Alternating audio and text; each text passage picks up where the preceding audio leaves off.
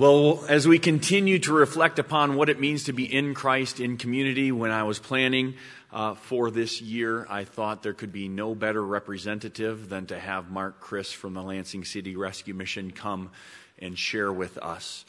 Besides the fact that we've had a long-standing relationship with the Lansing City Rescue Mission, as we've rejoiced over what Mark Chris has done in leading that ministry, it is a great example of what it means to be in Christ in the community, to live that incarnational love of Christ in the midst of a culture that's desperately in need of it. And they're constantly inviting and extending the arms of love to Christ, but they know that without the gospel message being interjected and breaking into the lives of these men and women who are in need of Christ, that real change can only happen when there's transformation that takes place. And I hope that as he shares with us, it will continue to encourage us to intercede for him and for the ministry there and for all who labor in the name of Christ to see men and women who have lives changed because of the sake of the gospel. So I'm going to turn the rest of the hour over to Mark and have him come and share with us this morning. Mark?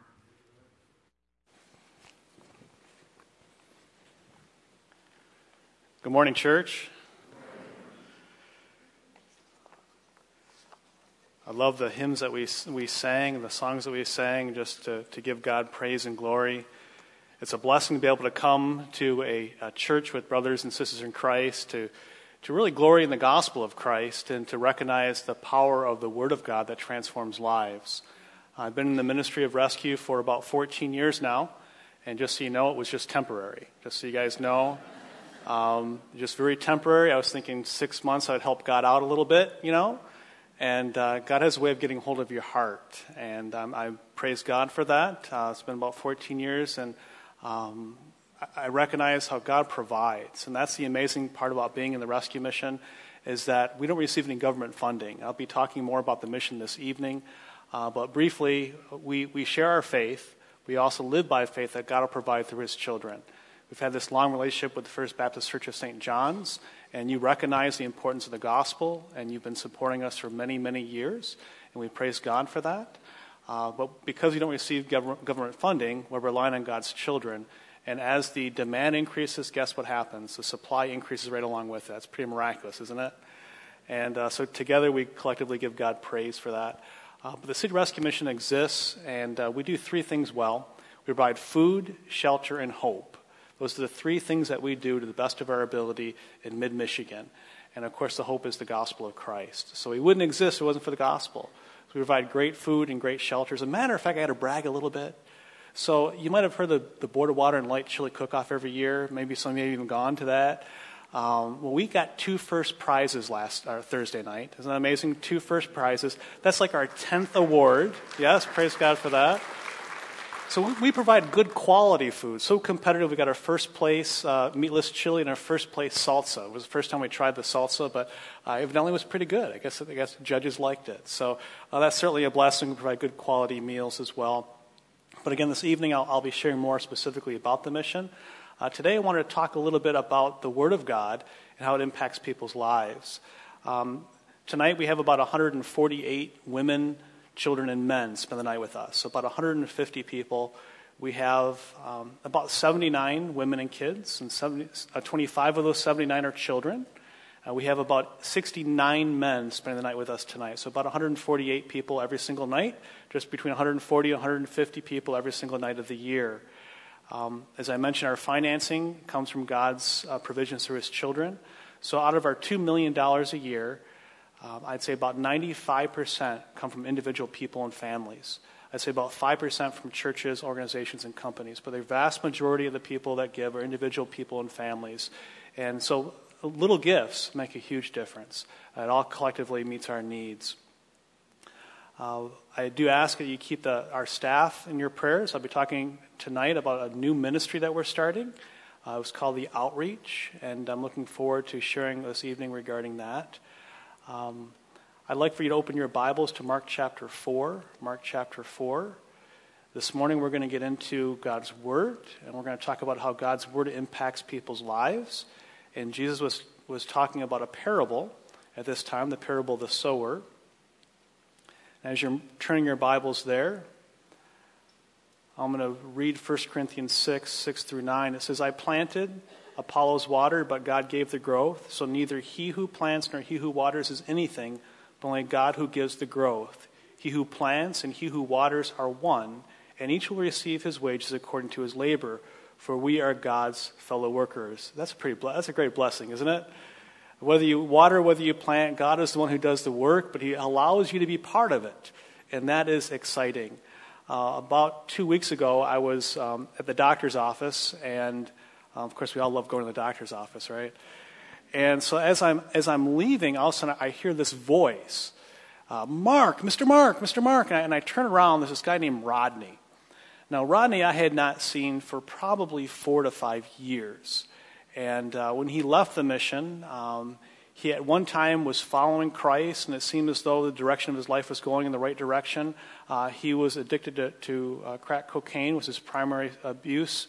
But I look at it this way, that we've all sinned and fall short of the glory of God.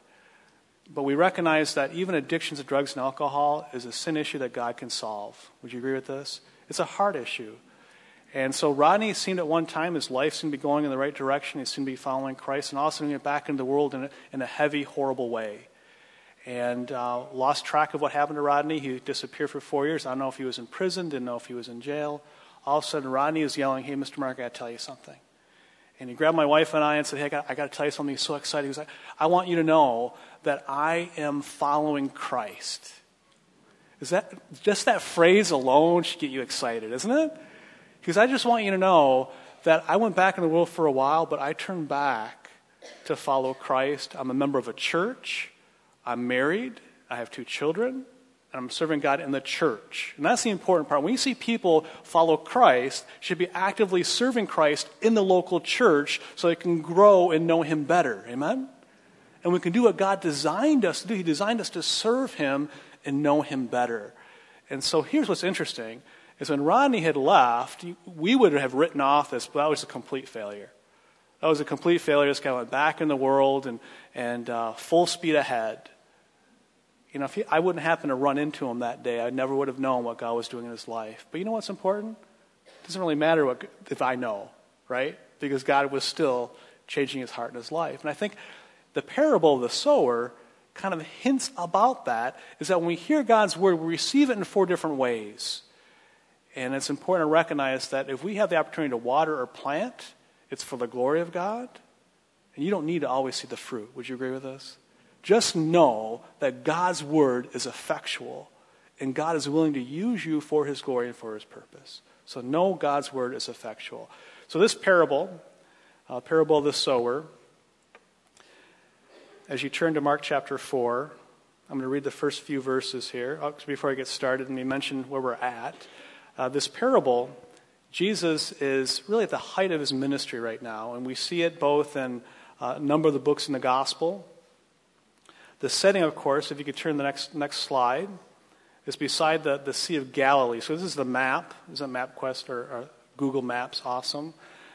Gives you a chance to kind of see this map of where we're talking. This parable probably took place. It's by the Sea of Galilee. It's about 121 miles from Jerusalem. I would have said 195 kilometers, but I guess we didn't really learn the metric system very well. No. I was promised that we would learn the metric system when I was in school. I was pretty worried about it. So 121 miles, we can certainly relate to, up to Jerusalem from Capernaum, north of Galilee. So Tiberias, if you go to the next slide, was west of the Sea of Galilee. So you can see the lower right, west side by the Sea of Galilee. Again, height of Jesus' popularity at this time. This parable is first recorded here, but also with Matthew as well as in Luke. The crowd was very long, and they're along the seashore. If you go to the next page, next screen, giving kind of a graphic idea of oversight aerial view of the location. If you go to the next slide, you'll see some lots of land here. Now the lots seem to indicate that there's lots of rocky area and there's some cultivated area. So when Jesus is giving this parable, the people in that area would understand what he's talking about. Now I have to ask, are there a few farmers here? It's pretty rural church. So there's some farmers here. Raise your hand if you're a farmer. Wonderful occupation, difficult, right? It is challenging at best. But what a blessing to see how God provides. So when he's talking agriculture, the vast majority of people understand what he's talking about here. And so we see the map, some cultivation on the further west side in the rocky area near to the sea. So when Jesus is talking about this parable of the sower, people would certainly relate to what he's talking about. There are many plots of farmable, rich soil between Tiberias and Capernaum. Most land northwest of Galilee are mountainous and they're rocky. Very shallow soil and hard clay-like characteristics. Agriculture and fishing were the primary vocations, certainly at this time. If you're willing with me, if you would bow your heads and pray with me as we spend time in God's Word, let's pray. Heavenly Father, I thank you for your Word. I pray that you would bless it. I pray that you would open our hearts and minds to see your will and see your purpose. Help us to better know you this day. In Jesus' name we pray. Amen. The parables are certainly spoken. Parable is something that Jesus would tell that would be able to remember and repeat as well as we apply it to our hearts and our lives. If you go to the next slide, we're in Mark chapter 4, verse 1. Again, he began to teach beside the sea, and a very large crowd gathered about him, so that he got into a boat and sat in it on the sea, and the whole crowd was beside the sea on the land. Verse 2. And he was teaching them many things in parables, and in this teaching he said to them, verse 3, listen, a sower went out to sow, and as he sowed, some seed fell along the path, and the birds came and devoured it. Other seed fell on rocky ground, where it did not have much soil, and immediately it sprang up, since it had no depth of soil. Verse 6. And when the sun rose, it was scorched, and since it had no root, it withered away. Other seed fell among thorns, and the thorns grew up and choked it, and it yielded no grain. And other seeds fell into good soil, produced grain growing up and increasing and yielding 30-fold and 60-fold and 100-fold. He said, he who has ears to hear, let him do what? Let him hear. If you go back to verse 3, it says listen in the English. It's actually a Greek word, akuo. Akuo is used in verse 3 to get our attention. And we use again the English word listen. It's actually used about 9 times in the next 20 verses. Now think about that. If the Word of God repeats something 9 times in 20 verses, you may want to get your attention to it. It encourages us to react or to attend to. So attend to what I have to say, that which is spoken. He used the English word here as a reminder, or for the remainder of the parable that we see in the English. I think sometimes I think about mothers. Mothers know the difference between hearing and listening. Is that true? There are some mothers who can recognize that. It reminds me of a time when I was a child back in, I'm going to say it was about 1976. You can do the math later, all right? So I was at home, and of course with my sisters. I have 2 older sisters and 1 younger sister. And of course, usually when I got in trouble, it wasn't usually my fault. It was my sister's fault, just so you guys know that right up front. And so I called my sister a bad word. It started with an S, S-T-U-P-I-D. It was a bad word, right? And now, in my household, when you said something bad, out of the abundance of the heart, the mouth speaks, right? And so the penalty of that was what? What do you guys have penalties? Spanking is a good one. How about soap? All right, raise your hand if you ever got soap in the mouth. Ever got soap in the mouth? Don't be shy, okay. I'm sure it's been a long time since that's happened, right? But that was the penalty in my household. It was, you need to listen, and if you do something wrong, that's the penalty. And so this day, my sister was next to me, and she wanted to make sure judgment was at hand, right? So she was witnessing because she told on me. It was time for me to get soap. We go into the bathroom. We can't seem to find bar soap for some reason. So Mom had a great idea. We'll go down the kitchen. We'll get Palmolive. Yeah, that's an upgrade, isn't it? And so I just kind of insisted this is not fair, right? It's a larger penalty than should be. It's not just. But another thing came to our minds, my sister and I, as we stand in front of the kitchen counter. Usually you've been taught everything under the counter is what? Poisonous. Sometimes our kids, we act like we don't listen, but we were listening. My sister and I looked at each other, and we were thinking the same thing. Oh my goodness, this is really bad. And the next thing I know, she's like pleading on my behalf. No, Mom, don't do it. It's okay. He didn't really mean to say it. It's okay. And then she finally said what I was thinking in my tears. It was, Mom, just don't kill him. Well, my mom was a little embarrassed, right? And I promise you I got away without the soap that day, which was beneficial. But there's a difference between listening and hearing, right? Sometimes we hear, but we don't always listen. It's a good example that actually we did listen for a change, certainly. But this is what the Word of God is saying. Akuo, listen, attend to what I have to say here. Hear me. Hear what it has to say. Listen. Be attentive to. How critical is hearing God's message? How critical is it for us to be attentive to what God's Word says? We have to hear God's Word, in order to know God's Word, in order to be attentive to it. If we go on to verse 10. So the parable is spoken. In verse 10 it says, and when he was alone, those around him with the 12 asked him about the parables, and he said to them, to you has been given the secret of the kingdom of God, but for those outside everything is in parables, so that they may indeed see but not perceive, and may indeed hear but not understand, lest they should turn and be forgiven. Verse 10, parables compels people to think. Jesus is not hiding the truth. The conditions of one's heart dictates the condition or ability in which we receive God's word. Verse 11, only those that have faith truly understand. God doesn't keep it a secret from them. They are not able to understand. The secret of the kingdom of God seems to be, in particular, Jesus is the Christ. The question is, do you believe? Do you understand that Jesus is the Christ? In verse 12, he's quoting Isaiah chapter 6, 9 through 10. God exposes the heart of Israel in Isaiah chapter 6. Now imagine in Isaiah chapter 6, it's right after the purification of Isaiah, where he is a sinful man, and he needs to be refined by God, purified by God in order to be the mouthpiece of God. Right after that purification that came by God, God tells Isaiah to be his mouthpiece. If they would have listened, God would have spared Israel. The hard heart was just as true with those scriptures, those scribes and Pharisees as well, at this very time that Jesus spoke of the kingdom of God and the fulfillment of God's redemptive plan. So that was the comparison, but let's talk about the explanation. Let's go to verse 13. Verse 13. And he said to them, do you not understand this parable? How then will you understand all the parables? The sower sows the word, and these are the ones along the path, where the word is sown.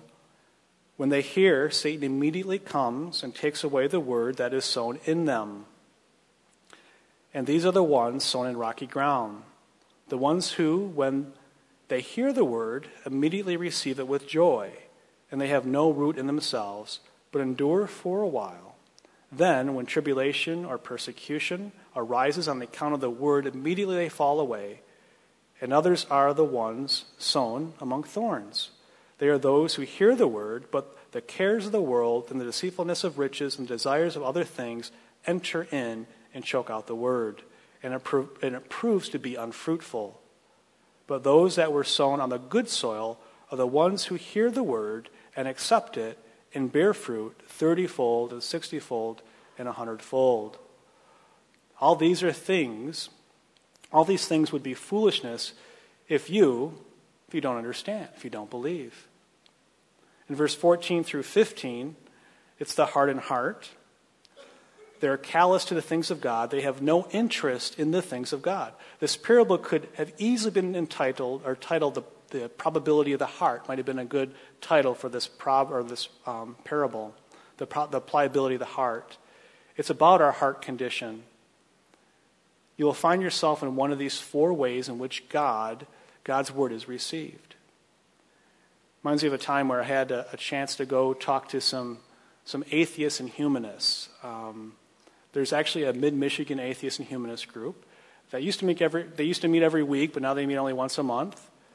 It was kind of interesting because I had to go to their Facebook page. I noticed they had 2,500 likes, 2,549. But the mission has 2,600, so that was probably good. We outpaced them a little bit. So one day, about 2 years ago, the leader of the atheist humanist group asked a friend of mine to come share what they believe. Now picture this. I've got about this prayer group of 40 or 50 people, atheists and humanists. Of course, atheists is someone who does not believe God exists.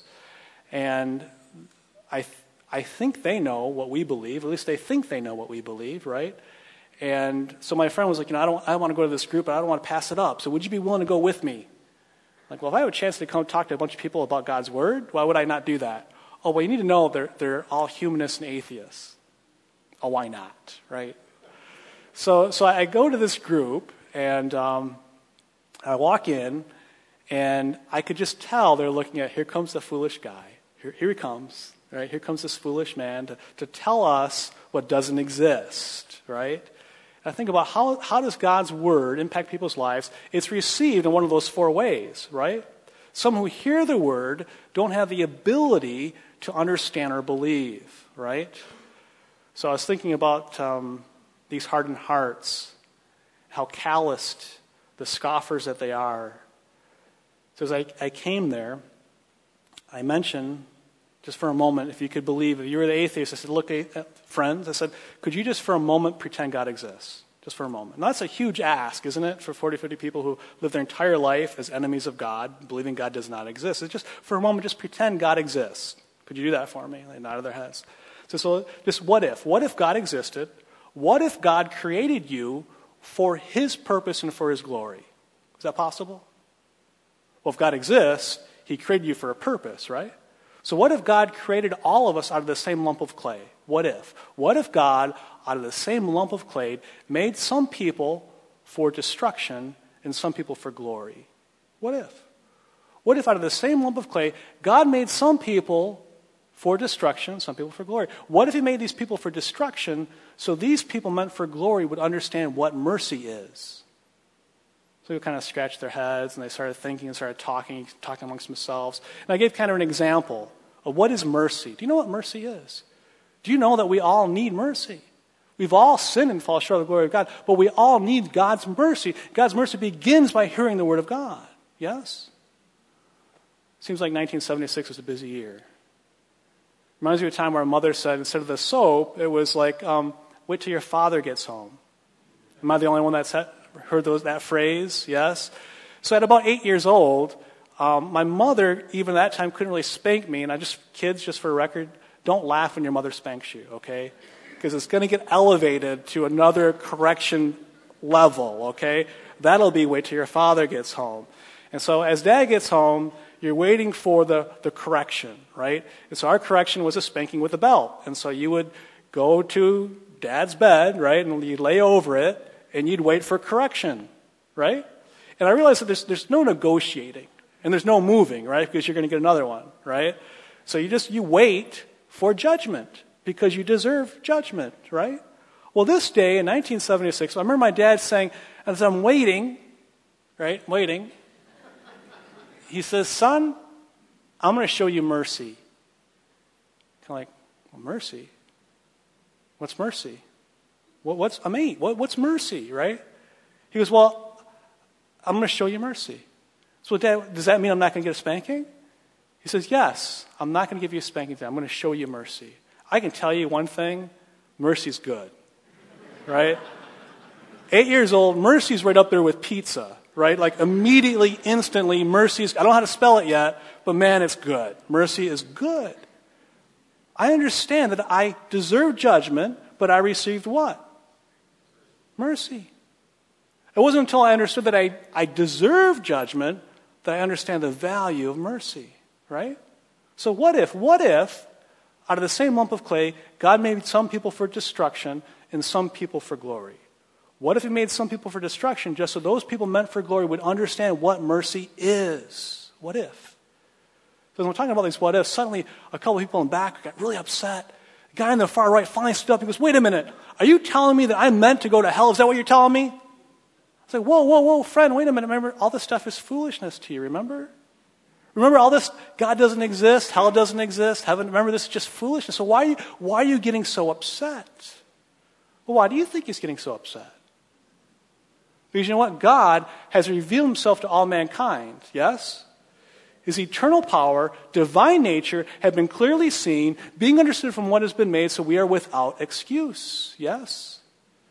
So they kind of started laughing. Oh, you got us. That's right, you got. I didn't mean to get them, right? The Word of God, the truth of God got them, yes? Because if I walked in there, this is just foolishness. There's no God, no heaven, no hell. Why are you getting so upset? Well, some people are not able to understand God's Word because they're hardened heart. So I paraphrase Romans chapter 9 in a way with the same lump of clay. But the Word of God impacts people's lives. Half the scoffers seemed to hear, at least attended to what I had to say. The other half became more cynical and scoffed all the more. I had met a few scoffers at the mission in my tenure. However, this was at a different level of scoffer, if you will. There are some people here today that hearts are maybe calloused and don't have a care for the things of God. Some of us can remember when we were like them at one time, gratifying the cravings of our sinful nature, following desires and thoughts like the rest of mankind. We were by nature objects of God's wrath, yes? Love when Paul reminds those in Ephesus that same thing. Remember we were like that at one time? Remember? It's a good thing to remember. There's a lady at the mission. Her name is Jill. She'd come to the mission 4 times. 4 times. It's her 4th trip. This time, in my Bible class, I teach the book of Romans every Thursday morning. She was in class, and she began to weep. And she said, I just want you to know that it took me 4 trips to the mission to finally get it. That's pretty good, isn't it? To finally recognize, when I first came, I was an atheist. So scoffer would be a good title, yes? And then I come back, I hear God's word, because I just want you to know today I am a Christian, and she's attending a local church in Lansing, and she's finally getting her housing, but the reward wasn't the housing. The reward is that she's walking rightly. Isn't that amazing? So as she first came, she was a scoffer. She had a hardened heart. But what changed? She heard God's word, yes? God's word impacted her life. In verse 16 and 17, we're talking about shallow soil. Let's go back to verse 16. And these are the ones sown in rocky ground, the ones who, when they heard the word, immediately received it with joy. They have no root in themselves, but endure for a while. Then, when the tribulation and persecution arises on account of the word, they immediately fall away. The shallow heart. There are times I see people profess Jesus Christ as Lord and Savior, but are not truly committed to the things of God. At the same group, at this atheist group where I share God's word, there's a lady there named Cheryl, and Cheryl was an ex-Christian. You know why she was an ex-Christian? Because she met a hypocrite. I know that's a shock, right? But we can relate to sometimes close family members or friends that go back into the world that profess to be followers of Christ. And her life and her family life has been greatly impacted by hypocrisy. But I reminded her, we don't follow man, we follow Christ. There's a difference, amen? There is an emotional response that is impulsive and not genuine. Your genuineness will be tested with difficulty when difficulty arrives. I suspect the majority of proclaimed American Christians have a shallow heart or fall in the category of rocky soil.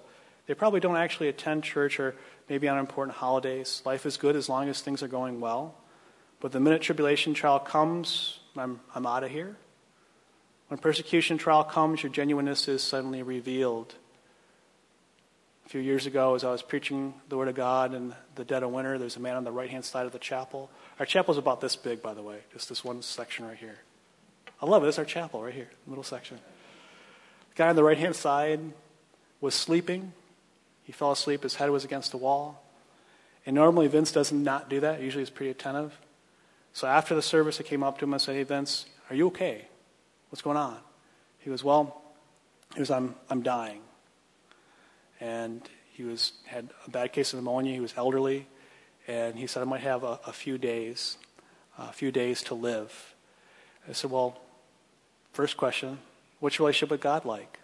What's your relationship with God like? And he said, because I don't want to be a Christian. He said, I don't want to be just like my brother. I don't want to be just like my brother. He says he was a Christian, but the same old sorrowful soul he was before he ever became a Christian. So I don't want to be a Christian just because I'm dying. Well, brother, I can't think of a better reason. Do you? Just because I'm dying. I don't want to become a Christian just because I'm dying. And so Vince suddenly was gone the next night or two, and he was gone the following night, and I'm worried about Vince. I've been praying for him. I want God to impact his heart. You mentioned how hard is your heart that you know you have limited days and you refuse to believe in the work of Christ. You refuse to believe that your sins need to be atoned for. So I decided I would go to the Sparrow Hospital, and I found Vince at Sparrow Hospital. Oh, praise God, Vince is still alive. He decided to go to the hospital. So I walk into his room, I come around the corner, and there's Vince sitting in his bed. And he had a totally different persona. His whole countenance had changed. I'm like, Vince, are you ready to get saved now? You know what he said? You betcha. You betcha. I said, Vince, God did not have to show you mercy, did he? He goes, no. He didn't have to. Was God obligated to heal him? Was God obligated to do so? No. But for some reason, this was the time that God changed this man's heart to realize that he had sin and he needed salvation, and Christ died for his sins. The question is, do you believe this to be true? Do you believe that you're an enemy of God, in opposition to God, and you've fallen short of the glory of God, but you can accept God's plan of salvation through Jesus Christ? That God became man and died for your sins. Do you believe this to be true? What are you going to hold on to in your days? Vince finally, by God's hand, believed. Isn't that awesome? So we sat down, we talked about God's word, but I was amazed to see how we went from scoffing to not believing to finding great peace and victory in Christ. But what changed? The Word of God didn't change, right? But God showed mercy. But our obligation is the same when it comes to the truth of the Word of God. Let's go to verse 18. And others are the ones sown among thorns. They are those who hear the word, but the cares of the world and deceitfulness of riches and desires of other things enter and choke out the word, and it proves unfruitful. This is what I would call maybe the flirtatious heart. The flirtatious heart. There are competing interests. Think about 1 John 2:15 through 17. The Word of God is not compromised. The Word of God is always stand true. It says, don't love the world, right? 1 John 2:15 through 17. Don't love the world or anything in the world. If anyone loves the world, the love of the Father is not in him. For everything in the world, the cravings of sinful man, the lust of his eyes, the boasting of what he has or does, come not from the Father, but from the world. The Word of God says, the world and its desires will pass away, but the man who does the will of God will live forever. Is that a great promise? But it's also a great warning, right? To begin with, it says, don't love the world or anything in the world. Years ago, as I was volunteering at the mission, remember just temporarily at the mission? That was one verse that convicted my heart. You know why? Because I love the world. I love the things of the world. But when the Word of God says, if you love the world, the love of God is not in you. Like not in me, not even like a little bit? No, when your idol are things in the world, in your will and not the will of God, we see the opposition to his will. I'd call it the flirtatious heart. This is another large contingency of American Christians, probably those that do actually go to church, but often say, I'm busy, I don't have time to pray or read the Bible, I don't have time to grow in Christ's likeness. You're probably not going to hear someone say that, right? It'd be a good key, wouldn't it? I know I never would have said, I don't have time, Pastor, to grow in Christ's likeness. I'd rather be upfront about it, right? But it was true. It was my actions. I show you my faith by what I do. Yes? I'll show you my faith by what I do. I agree that it's conceptually good. I just don't have time for that. I'll show you my faith by what I do, James chapter 2. But then we have verse 20. Verse 20. But those that were sown on good soil are the ones who hear the word and accept it and bear fruit 30-fold and 60-fold and 100-fold. the fruitful, believing heart. The word produces results, ladies and gentlemen. The word produces an abundant harvest. A believing heart develops a hunger for the things of God, a hunger for his righteousness that weeps over sin, desires to know God and serve him and love him forever. I wish I could say that an atheist or two became believers. I personally cannot say that. However, I do know that a genuine child of God, a true Christian, comes to faith through hearing the word of God. How will they know? Unless someone tells them. Today I think about Vince as serving God and faithfully learning more of what it means to be a child of God. I know Jill is doing the same thing. Think about Rodney as well. Hearing the word of God, being impacted by the word of God. Today I'm going to talk to you about a gentleman named Randall. Now, Randall was homeless for about 7 years. He would be what we would call the town drunk. If you heard the cars honking the horn in the middle of the day, it'd probably be Rodney walking down the streets in a drunken stupor.